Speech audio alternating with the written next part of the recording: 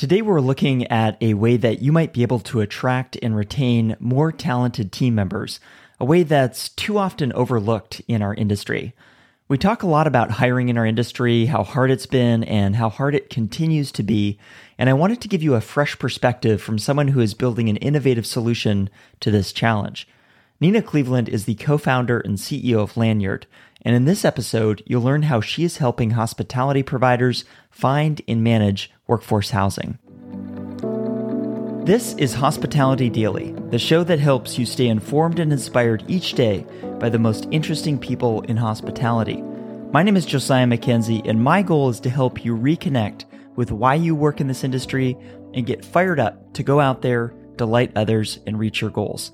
Let's get started. Lanyard was actually originally founded as a hostel brand. The idea was a mix of private and shared rooms and seasonal destinations, giving younger travelers an entry point into markets that get really expensive during peak season, and then also taking underperforming assets and essentially employing a density play, getting more revenue per square foot out of those by packing people into rooms. I got about 18 months into that, and a couple things happened. Construction costs were rising, banks were getting a little bit skittish, and at the same time, I was having conversations with a number of employers in these seasonal destinations like ski towns and realized that there was a greater need for shared rooms, and that was for workforce housing. And so I ended up pivoting the company to be a tech platform, no more real estate. And now we help employers find and manage workforce housing. And we are addressing industries that are really impacted by the skilled labor shortage. And so more and more they're hiring seasonal, temporary, and traveling workers to fill open roles. I want to talk a little bit more about this problem because you and I actually connected a couple of weeks ago after I saw you share a photo of an H-2B worker from Michigan, where I grew up actually, but it doesn't actually strike me necessarily as the place with the most acute housing shortage. But this person that you were talking with said this is a big factor, right? And so I wonder if we could talk a little bit more about this problem. You mentioned kind of working across industries, but let's talk about the problem in hospitality, maybe both for the employer perspective and also from the talent perspective, the people that are considering a job in hospitality. Maybe starting with the employer perspective, you touched on this a little bit, but obviously talent is at a premium right now. What else were you seeing or hearing in the market from hospitality providers that this was a problem to solve? Yeah, so AHLA did a study back in April, and 87% of hotels said that they were experiencing staff shortages. The hotels that are able to overcome that have gotten really smart about how they fill those open roles. They're doing it with H-2Bs, J-1s, hospitality interns. There's a lot of different potential solutions. A lot of those workers, in fact, most of them need housing.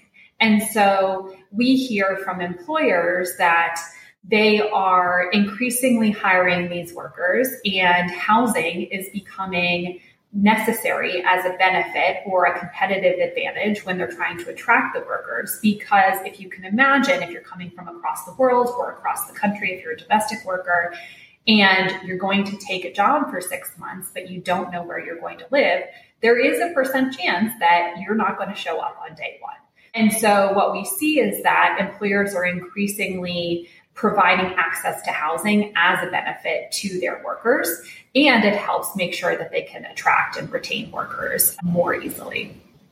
That's great. And from that photo, it looks like you're also meeting some of these people that are benefiting from this as somebody working in hospitality. What else are you hearing anecdotally from some of the people that are beneficiaries of you working with these hospitality organizations?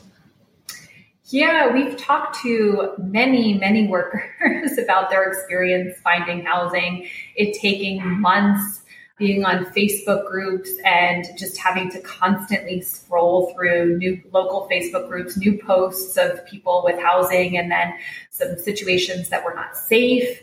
There was one woman who told us she slept on the floor of the bathroom for 2 months because it had heat.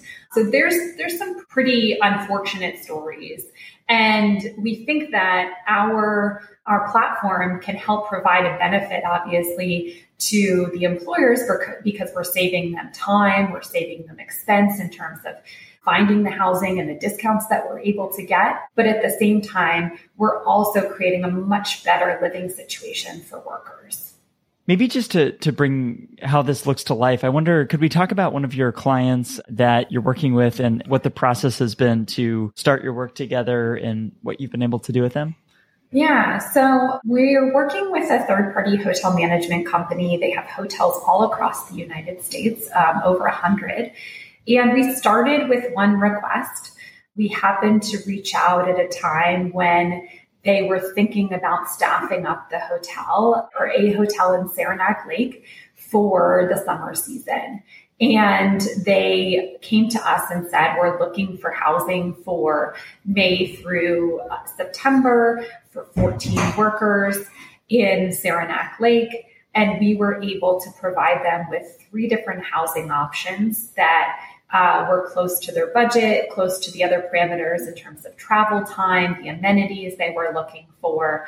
And the workers are now at that housing location. Since then, they have submitted additional requests for other markets like Savannah and Aspen and Tucson, and we continue to work with them. And it's a great partnership. We have a champion within the company. We have a great relationship with that person. And we've really been able to kind of address their needs across multiple markets. And we see that as a win-win, right? They're not dealing with 5 different landlords in 5 different markets. They're not negotiating terms and signing state-specific leases and having to draft those. All of that happens on our platform. Payments happen on our platform. And so the amount of time that they're saving, not just in sourcing, but in the day-to-day management, both at the corporate level and the local level, is really the value that we provide. It's fascinating because I've heard so many conversations around how do we bring more talent into the industry. And this is one of the more practical, specific ways that feels like it has high impact. I guess since you started down this journey, has there been anything that surprised you about, either the real estate or how kind of you set these up or how hospitality brands are thinking about this? Yeah, a couple of things. The first one is that I thought that the needs would be limited to seasonal destinations. And that's because that's where we started. But what we found is that they are not in any way, shape, or form. There's quite a number of employers across hospitality, and we're starting to expand into healthcare and construction and banks for summer interns. There's so many different use cases for this type of housing. But what we found is that because of the skilled labor shortage in hospitality, more and more employers are hiring H-2Bs year-round as housekeepers, or bringing in year-round J1s. And so those needs span across markets like Austin and Dallas and Denver, and the list goes on and on. And so we're seeing less seasonal than I initially expected. The other thing that I thought would be a huge challenge was getting suppliers to be interested. And not such a huge challenge that it wasn't insurmountable, but I thought we would have to do much more of a sale. And we now have suppliers approaching us saying, how do we get on your platform? The combination of it being an employer-backed housing request and booking, long-term stay, usually a group anywhere from 4 beds to 200 beds or more. Combination of all of those things makes it incredibly compelling. And so we've actually seen a tremendous response from suppliers. That's great. And I guess I'd be curious where you see the business going, because as you're describing it, I'm kind of reminded of many destination resorts that I've seen where they have actually buildings on the property for staff to stay in, right? And I think it's been kind of a traditionally, many general managers at hotels will live within the hotel, but it feels like there's so many very large city hotels where the cost of living is so high, whether it's New York where you're based or San Francisco where I'm based, and people need housing. And so do you see your business and kind of the clients that you're serving also being in these urban markets as well? Yeah, I do. And actually, we've already fulfilled housing requests in a number of urban markets, New York City being one of them.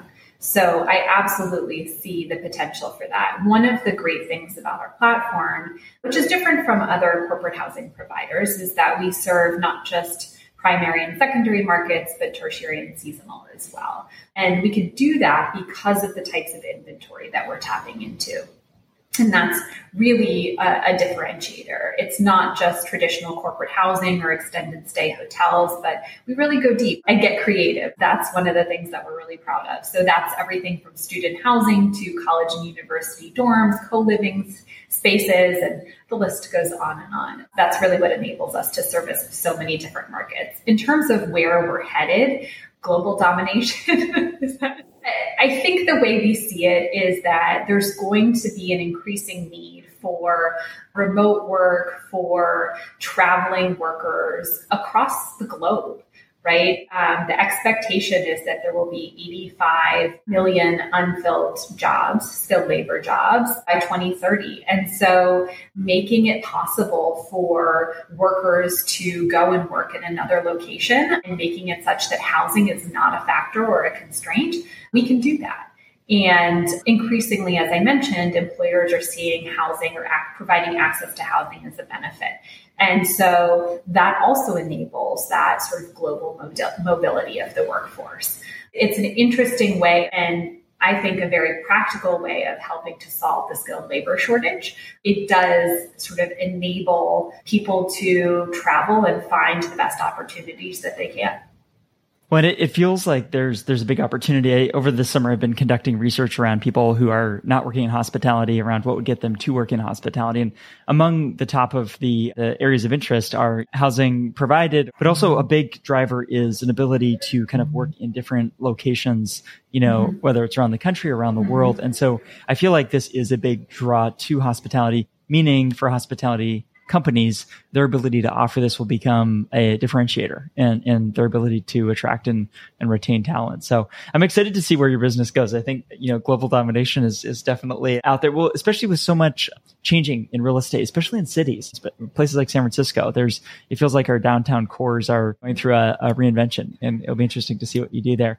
I just wanted to add one point on that, which is that, we are not in the business of real estate and creating supply. We are starting to develop partnerships with some really interesting suppliers, right, who are adapting individual homes or big box hotels into interesting accommodation types that we can leverage for workforce housing. And so I'm excited to see where they go. And with that helps grow our platform, right? That helps us provide access to unique housing options that don't exist today and helps us kind of grow in markets where supply is more constrained. So those are some great partnerships, and I'm excited that there's focus on that as well.